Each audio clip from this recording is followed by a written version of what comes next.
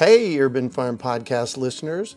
If you're as passionate about preserving the bounty of each season as we are, hey, I canned my first peaches at the age of 18, and that was a long time ago, then you're going to love what our friends over at Denali Canning have in store for you.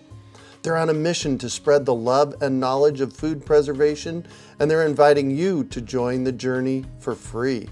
Right now, Denali Canning is offering free canning lids to anyone who wants to dive deeper into the world of food preservation. Yes, you heard that right, absolutely free. It's the perfect opportunity for both seasoned canners and those curious about starting. Denali is about quality, reliability, and supporting the canning community, ensuring that you get the best results every time you preserve. So why not give it a try? Visit denalicanning.com/free to claim your free lids and start your preserving adventures today. That's denalicanning.com/free.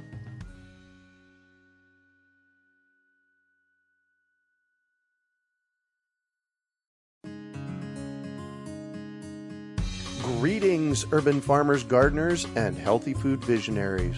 Farmer Greg here, and welcome to the 425th episode of the Urban Farm Podcast, where every day we work together to educate and inspire you to become part of your food revolution. Today on our podcast, we have someone who is building green mulch. We're talking with Katie Fiore about sweet potatoes and fruit trees. Katie is an Arizona native who spent most of her life thinking she has a brown thumb. 5 years ago, her first successful attempt at growing food was growing herbs in wine barrels. Since then, she has become an urban farm junkie. In spring of 2018, she planted 15 fruit trees and bushes in her backyard and has started adding a few raised beds to garden in. A career change this past year has given her the time to pursue a healthier, lower stress life with her new husband, Mark. Follow her dreams of blogging about all of her adventures and nurturing her backyard food forest. After the Great American Seed Up, she is not only growing squash, herbs, and peas from seed, but she is also harvesting seeds and building her personal seed library. Katie is a believer in following what works instead of reinventing the wheel. So when that would be me, Greg, said grow sweet potatoes to shade the roots around your trees, she jumped on it and is here today to share about her process and learnings. Welcome to the show today, Katie. Are you ready to rock sweet potatoes? I am. Excellent. So I shared a bit about you. Can you fill in the blanks for us and share more about the path you took to get where you're at today? Absolutely. So I was in retail for about 15 years running stores. And the last couple of those years, I really started to feel like that wasn't what I was meant to do and that there was something bigger out there for me. And that's when I got the idea of the blog. And I really wanted to be able to empower people to travel, to garden, to do the things that they didn't necessarily have a background in doing. And it was great. I finally got the opportunity to pursue that and made the change, and I haven't looked back. Wow. So tell us about your blog. My blog is Adventurista AZ, and it's a collection of all of my adventures. So some of those are travel related. I've been to all 50 states except for Alaska. And then I've also been to Mexico, Canada, Wales, the UK, Ireland, Italy, France, and Thailand. What? So it does. I like getting out there. Wow. And I also blog about things that are closer to home because we can't travel all of the time. You know, I might be gone 5 weeks of the year, but the rest of the time, there's other adventures that you're having at home. Mm-hmm. And that's where being a newlywed, gardening, onto more serious topics like my infertility journey and grief journey and different things that have impacted my life get spoken about. And it's all in the effort to share openly so that other people who can relate or are on those similar journeys or adventures feel empowered to go further with them or try something that they haven't done that they've always been wondering about. Mm-hmm. I love that you called it an adventure rather than a struggle. It is. There's that same feeling of wonder and delight that you can get when you're gardening as you are when you're traveling. And I think there's a lot of times when travel has actually inspired me to garden differently and bring elements from places I've been back to my own house. When I was in Thailand, there was aspects of it that I loved, like with the beaches and the huge mango trees, and some of those things I'm bringing into my pool area. And so I'll take inspiration in different ways from the different places I've gone. And sometimes it's just a matter of discovering a new food that I never knew existed and wondering, okay, well, what is this? Could I use it? And would that grow in Arizona? Right. Wow. Well, I know that I've been to, in the past decade, I've been to Italy for 3 weeks and I was in Croatia for 2 weeks. And I learned a lot about gardening and how they garden. And one of the striking things that I saw when I was there was that most every yard had a garden. Exactly. And that's something I was not used to in Arizona because you don't see that here. And so it wasn't until I got out of the state and even just went across the country and also my time overseas and realized that this is something that people do all the time, all over. And it's possible. I might have to do it a little differently because of our climate, Hmm. but that doesn't mean that it can't be done. Well, that was part of the inspiration for me to call out doing 10,000 urban farms in Phoenix, because I figured if I was in, Croatia and yard after yard after yard was growing food, I figured we could enroll yard after yard after yard here in Phoenix to grow food, which it sounds like came your way a little bit. Count my yard in. I am all about adding green, and I would love it if you took a Google Maps view of the Phoenix area and instead of a bunch of brown and swimming pools, you started to see more green happening. And that's something that we can create really easily. And it would cool the city down quite a bit Yeah. too, I think. Yeah, exactly. Well, and you said brown and swimming pools. And really, one other thing that for those of you that don't live in the Phoenix metropolitan area, which is a desert, we have, and I'm sorry if I offend anybody, but we have an insane amount of grass lawns that are grown here. And why? you know? Well, we don't do a lot of things that we could to build our soil, and that's a shame. Yeah, building the soil is probably the single most important thing that we can do in order to be successful at gardening. So what are you doing around that? I do a small amount of composting. I compost what I can, which actually, for just me and my husband doesn't create a lot, but we do our part because I hate throwing things away and knowing that that could be used in a beneficial manner. Mm-hmm. But I've gone through and you say 6 inches of woody mulch, 6 feet diameter, and I do it. Mm-hmm. So I got a chip drop and have really recreated the whole perimeter around my yard so that there is at least a 6-inch layer of the mulch around. And I'm starting to see that life. I've been using the mace mix with my trees to bring the life into the soil, Mm-hmm. and really just focusing on giving it the things that it needs so that years down the road, it's better than it is today. Yeah. Well, and, it's a slow process, just like it is in a forest. We mentioned food forest already today. And just like it is in a forest, it's a process that takes time. And that's really what we're doing with the woody mulch is, laying the woody mulch down and just over time letting it do what it does. And I think that's part of why when you said grow sweet potatoes under the trees, it connected with me because I've spent a good amount of time in forests. And in forests, you always see those layers.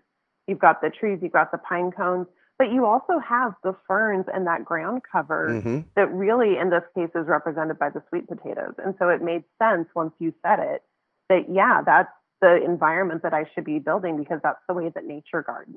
Yeah. I made an interesting realization after living here at the urban farm for the past 29 years. I started paying attention to the soil temperature at ground level. And on August 15th here at the urban farm, I got one of those, those temperature pointers that you point at the ground and it gives you the temperature of the ground. And the temperature at soil level was 140 degrees. And one of the things that I noticed was that I had sweet potatoes growing in the front yard as well. So I took that same laser pointer and took the temperature underneath the sweet potatoes, and it was 89 degrees. And I realized the amazing impact that was going to have on the roots of trees. And you heard that in one of my classes, right? Exactly. It was one of the live classes I came to when you started sharing that information. Yeah. And so you jumped in. Tell us what you did. Well, I haven't ever grown a sweet potato before, and so I watched a lot of YouTube videos and read a lot of things online. Just like the way I always go about researching a project, I like to get a whole lot of information Mm-hmm. and then lay out my plan of attack. And I know that there's the two ways to grow sweet potatoes. I think that you use more of the ground method, but Mm-hmm. I like the jars because I like to be able to see the progress. And it's fascinating to see the plant growing both above and below the soil. And you get a sneak peek into what you usually wouldn't be able to see when it's outside in the ground. Mm-hmm. So I did a lot of research and then I put together my jars and I got four different kinds of sweet potatoes. And it's interesting because in the grocery stores, you'll see things labeled as sweet potatoes. You also see yams. And the grocery store yams are still sweet potatoes. A true Yes. sweet potato is in Africa and has a tougher skin. Some are toxic unless you cook them. So it's the same thing here in America. And I got a variety. I got garnet, jewel, a white sweet potato, and then a purple sweet potato, and lined them up, put them in the water, and started to document their journey and as they grow. And it's been really interesting to see the differences between them as everything's been progressing. And that is? Well, first off, the leaf shape, which I wasn't expecting because I had seen sweet potatoes in your yard at the urban farm. Mm-hmm. So I was familiar with that pointed leaf shape. And some of them are actually growing with more of a teardrop. And they're all growing differently. For most of my research, it was saying, it's going to take 2 weeks for roots to develop, and then it's going to be 3 to 4 weeks for the foliage to start. And they're like kids. I have the two garnet yams are just exploding, and I've already got ones that I need to cut off and root the slips in water. My purple one, same thing. It's been exploding, and it has a ton of roots. The white sweet potatoes have taken a little bit longer, and also the jewel yams have taken a little bit longer to both root and then really get the leaf growth. And one of my white sweet potatoes decided it was going to grow everything underwater instead of Oh. just the roots. Interesting. I've got one backwards potato, but I figured, hey, we might as well leave it in there for a while and see what happens. And once I saw that the underwater slips, because the growth that the leaves grow off is called a slip, the slip that was underwater started to root itself. And at that point, once it had the roots that were growing in the water, I knew I could break it independent of the sweet potato, even Yeah. though it wasn't the typical 6 or 7 inches you want it to be before you take them off. So I cut that off and I put it in its own water. And after that, all of a sudden, again, out of the water, another one popped up and has leafed and reached the surface and has broken into the air. So it's been kind of fun seeing all the differences in the ways that they grow. And even just coming down in the morning and noticing, holy cow, how did that one get so big overnight practically? Wow. Now what are you going to do with them? You got them growing in water. What happens next? So the potatoes are growing right now with the slips on top. And after they get to be 6 or 7 inches, I'm cutting the slips off of the top and then rooting them in water. And that plant is what I'm going to be planting around the base of the trees in the springtime. Mm-hmm. I really like the idea of being able to know what sweet potatoes are where and strategically placing them. So I like the sense of, seeing the growth and then putting them exactly where I want them. But I know once they get in the ground, it's up to them and they're probably going to go all over. Oh yeah, they will. Oh yes, they will. You keep calling them slips. What does that mean? That is the vine that comes off the top of the potato. Mm-hmm. Is the term for it is a slip. And that slip is what you put in the water, root, and then plant. So in the case of using jars, you're not actually planting the original potato that you bought from the store. Oh, and by the way, when you're buying them from the store, buy organic. That way they're not sprayed with something to prevent them from rooting and from budding out. And you really want to be eating organic ones anyways, because Exactly. that's a chemical they spray them with. Exactly. Perfect. So we're going to fast forward to the spring. You're going to have a bunch of sweet potatoes ready to plant. What are you going to do with them all?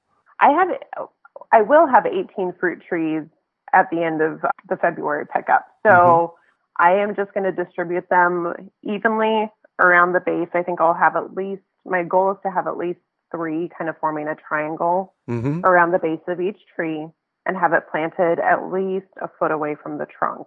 And then you water them the same way you do your trees, which is the beauty of the sweet potatoes, is they're on the same watering cycle. That's So really it's important. easy.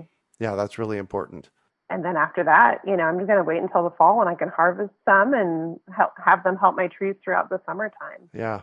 So the things that I've found out about sweet potatoes, and I kind of stumbled across them, oh man, maybe 20 years ago. I bought some sweet potatoes at the grocery store and they started, putting up these branches sitting on the countertop. You may have seen that before.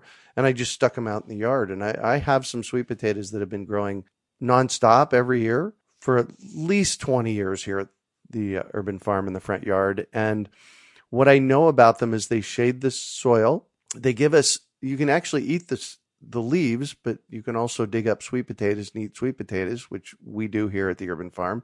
But the other thing they do is they help build soil. Can you speak to that? Well, they're not only going through and the roots are helping to create that balance of the air and the water and the life, but they're also leaving organic matter in the soil when you're not harvesting all of them, because ultimately you may not find every single potato, and that's adding matter to the soil that's beneficial for your trees too. Amen to that. So this whole gardening thing is kind of an offshoot of you stepping away from something you were doing that you weren't happy with. Can you tell us about that process? Absolutely. I really came into the realization that gardening was something that I enjoyed as I traveled and saw it and got more curious about it. And then I started with some of the barrels of herbs in my backyard. And as I built my confidence, I realized not only do I love doing this and love being able to get things out of the backyard and incorporating them into food, and it was making me a more adventurous cook because I would have bunches of sage or something that I didn't normally cook with, but I Uh-huh. needed to use. So it helped me branch out in a lot of ways too.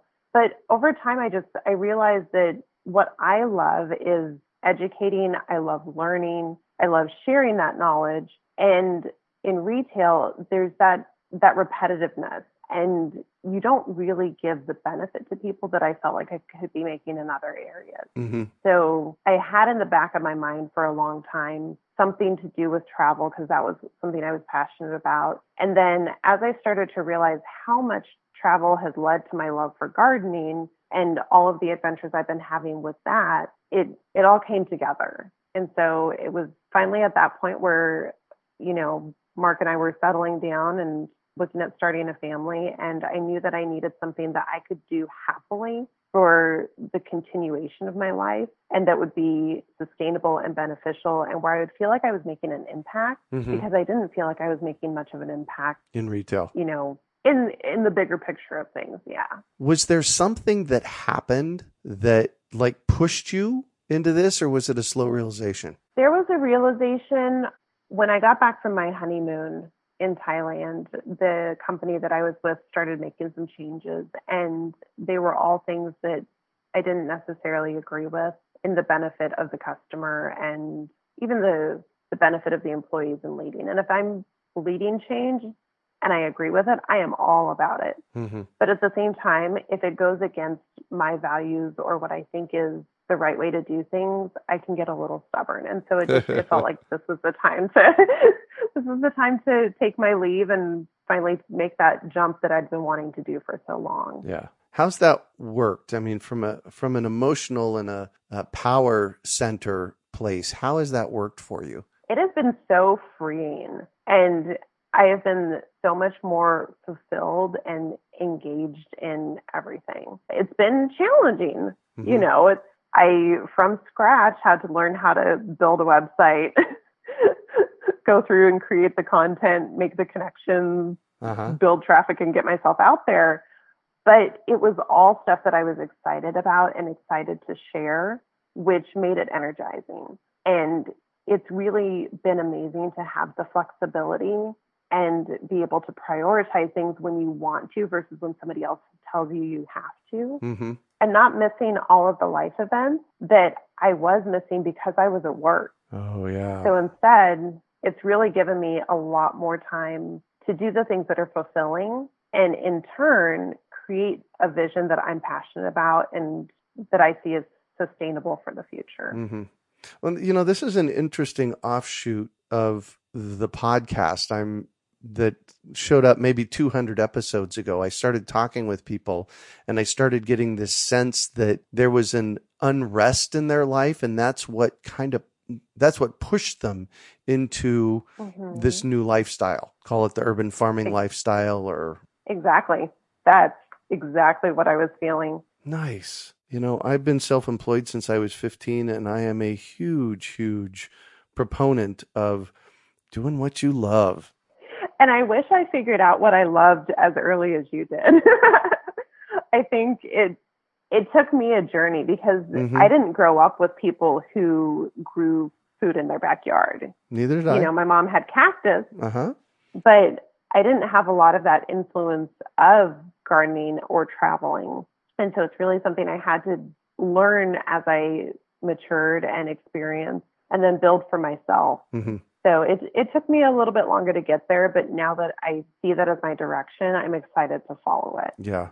Well, and the truth of the matter is it took me 40 plus years to get there as well. I had from 1984 to 2004, I was in technology. I was running technology businesses, and that wasn't urban farming, but I was never far away from the urban farming piece. So it's just, here's what I tell people all the time. You do the best that you can with the data that you have, and then you change when you have new data. That's perfect. Yeah, exactly. And sometimes it's the journey, and we're not meant to find those things out or do those things earlier. I think it really comes to you when you're ready. Yeah. To take it on. And sometimes you have to learn a few things before you get to that point. Right? Yeah, exactly. So what's your website? Adventurista AZ. So AdventuristaAZ.com. Nice. And so I'm on that. I'm on your blog. It says about me. I've been to 46 of the 50 states. So you're slacking?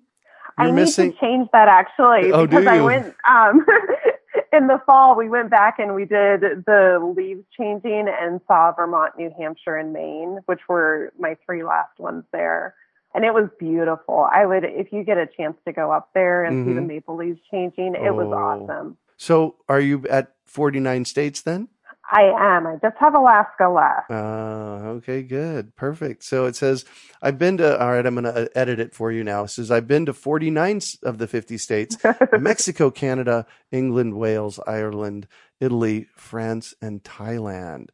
Wow. And so your blog is about your adventures there. My adventures there, and then also the adventures that I have at home when I'm not traveling. Well, cool. This looks like fun. Oh man. So there I'm on your page, and there's a photograph of some really cool islands, rocks in the background, and you're standing looking at the rocks and your arms are raised in almost neck deep water. Wow, that looks cool. That was in the Phi Phi Islands in Thailand. Yeah. Right off of the area where the beach was filmed. Oh, wow. Oh, the movie, The Beach. Yeah. I'm not much of a traveler. In fact, it's a lot for me to travel 20 miles from my house for whatever reason. But Thailand, where you went, is one of the places that I really, really want to go. Absolutely. If you can make it happen. Yeah. It was a little intimidating because it was the first Asian country I'd been to, and most of the European countries, I have a background with a little bit of French, so I was able to navigate the language, but this was the first time of going into an area where I really only knew hello and thank you. And they were so nice, and it was so beautiful there that I would absolutely tell everyone who has a chance. And once you get over there, it's more like Mexico prices. It's relatively inexpensive. Oh, I'm sure. And so the biggest cost is getting over there. And then you can stay in gorgeous places. We stayed in hotels on the beach that were only $100. Wow. And for a beachfront hotel in that kind of environment, you would be paying quadruple that anywhere else. Or more. Yeah. Yeah, it was beautiful. Wow, cool. Well, thank you so much for sharing about your adventures there. Yeah, absolutely. So I'm going to shift on you, and I'd like for you to talk about a time you failed, how you overcame that failure, and what you learned from it. I can take this in two ways. My biggest failure in farming was when I first tried to plant apricot trees, and I did no research. I saw them at the store. I thought they looked like a good idea, and I planted them a foot away from a blocked wall on a western exposure. Oh my gosh. So in the desert. And I planted them in May. Oh my gosh. So for our listeners, a western exposure in the desert gets sun from noon until sundown. It's the hottest place in your yard. So you didn't have success there. No, it was dead within 2 weeks. And after that, it took me a little bit of time to build my confidence back up. I kind of focused back on some of the plants I knew I could grow and added it in smaller things and got success. And then before I attempted it again, I went through a lot of the urban farm programs and got the knowledge and immediately realized, oh, that's why it didn't work the first time. Mm-hmm. And after I went through your programs, I actually was so confident off the bat, bought 15 fruit trees and planted them all, and they're all thriving. Oh, great. We need to have you write a story about that process for our blog. I have one on my blog that I could share with you. Oh, that'd be good. Perfect. Let's do that, and we'll put them on the show notes page. Okay. My other biggest failure is probably staying in retail longer than I should have, even though I knew that that's not where my end game was. Mm-hmm. So the rest of the things, the successes or failures that I had at work, because that's not where I see myself down the road, they've all just kind of blended away now that I've left it. Isn't that nice? It's funny how that happens. When you leave something behind that is meant to be gone, it just kind of fades away. And when you change something that's meant to be the way that it is, it's like it's always been that way. Isn't that funny? Like, I planted the trees and I can barely remember what my backyard looked like without them. Wow. So what do you consider your biggest success? I think that my biggest success really is finding my direction, because that's something that's not easy for a lot of people. You go out into the world and you're young and shiny and 18 and you don't know what you're going to do, but you're going to do great things. And then you flounder a little bit in a lot of cases. Mm-hmm. And it took me some time, but I finally found my direction, and taking the leap of faith and following the dream and being able to share the things that I love and the knowledge I'm gaining and the learning that I'm going through is where I picture myself. And so I feel like I'm living the success that I'm imagining. Nice. So what drives you? I love learning.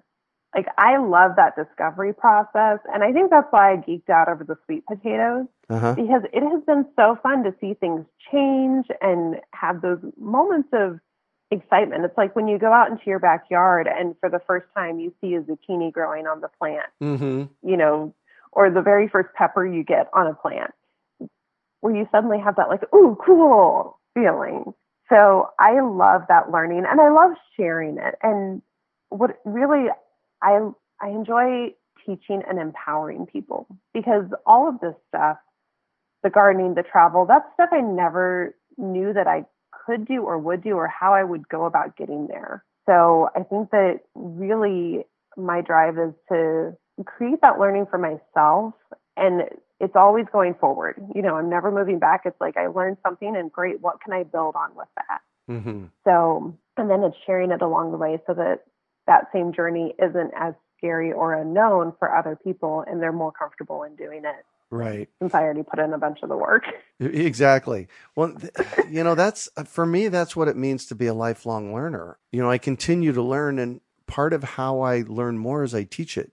You get those questions, and it pushes you in different ways and makes you go a little deeper in a lot of cases. And I'm sure I've asked you tons of questions in all the classes and workshops, but that's just because I always want to know more and the whys and, you know, exactly what's going on. Yeah. So if you could recommend one book for our listeners, what would it be and why? This one might come a little bit out of left field, but it's actually The 5 Love Languages. Mm-hmm. And the reason for that is because that's the book that I have referenced the most with friends in conversation, but it's also been the book that's taught me the most about my motivation and how I give to others. So there's the 5 love languages: words of affirmation, physical touch, quality time, gift giving, and acts of service. And it was interesting because in understanding that I look for the words of affirmation, I like the physical touch and the quality time, but I show it through gift giving, was able to really help understand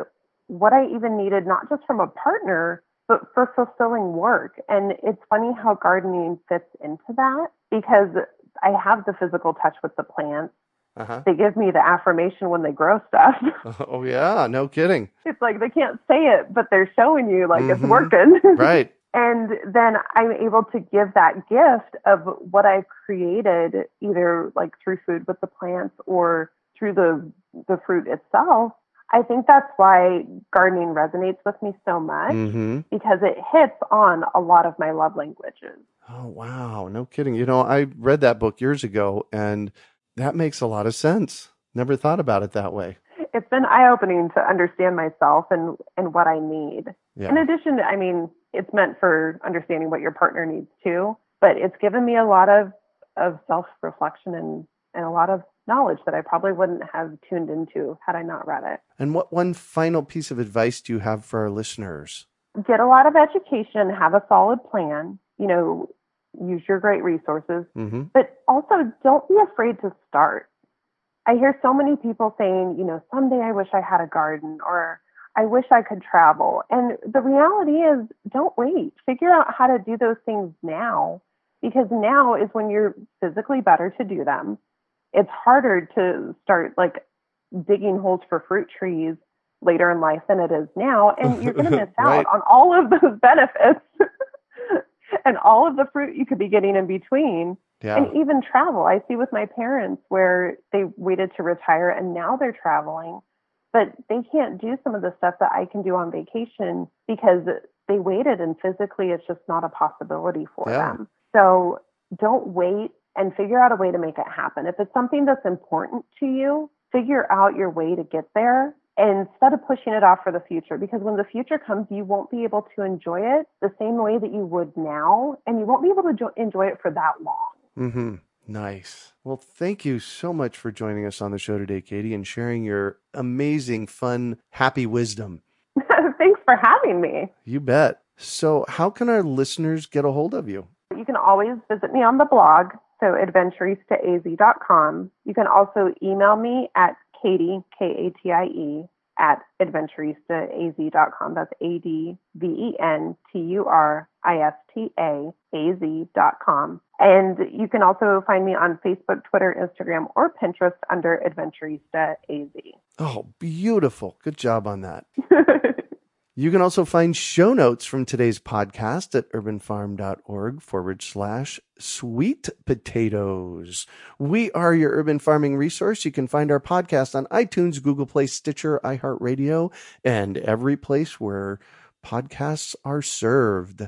Also visit urbanfarm.org to find articles, webinars, courses, and more. Well, that's it for today. Thanks for joining us on the Urban Farm Podcast. We hope you enjoyed today's episode of the Urban Farm Podcast. Remember to listen for tips, advice, and resources to help you on your journey with urban farming. You can find us on the web at urbanfarm.org or send us an email to podcast@urbanfarm.org. In the words of Vincent van Gogh, great things are done by a series of small things brought together. Be encouraged that with each lesson learned and skill developed, you are one step closer in the direction of your dreams. Hey, Urban Farm Podcast listeners. If you're as passionate about preserving the bounty of each season as we are, hey, I canned my first peaches at the age of 18, and that was a long time ago, then you're going to love what our friends over at Denali Canning have in store for you. They're on a mission to spread the love and knowledge of food preservation, and they're inviting you to join the journey for free. Right now, Denali Canning is offering free canning lids to anyone who wants to dive deeper into the world of food preservation. Yes, you heard that right, absolutely free. It's the perfect opportunity for both seasoned canners and those curious about starting. Denali is about quality, reliability, and supporting the canning community, ensuring that you get the best results every time you preserve. So why not give it a try? Visit denalicanning.com/free to claim your free lids and start your preserving adventures today. That's denalicanning.com/free.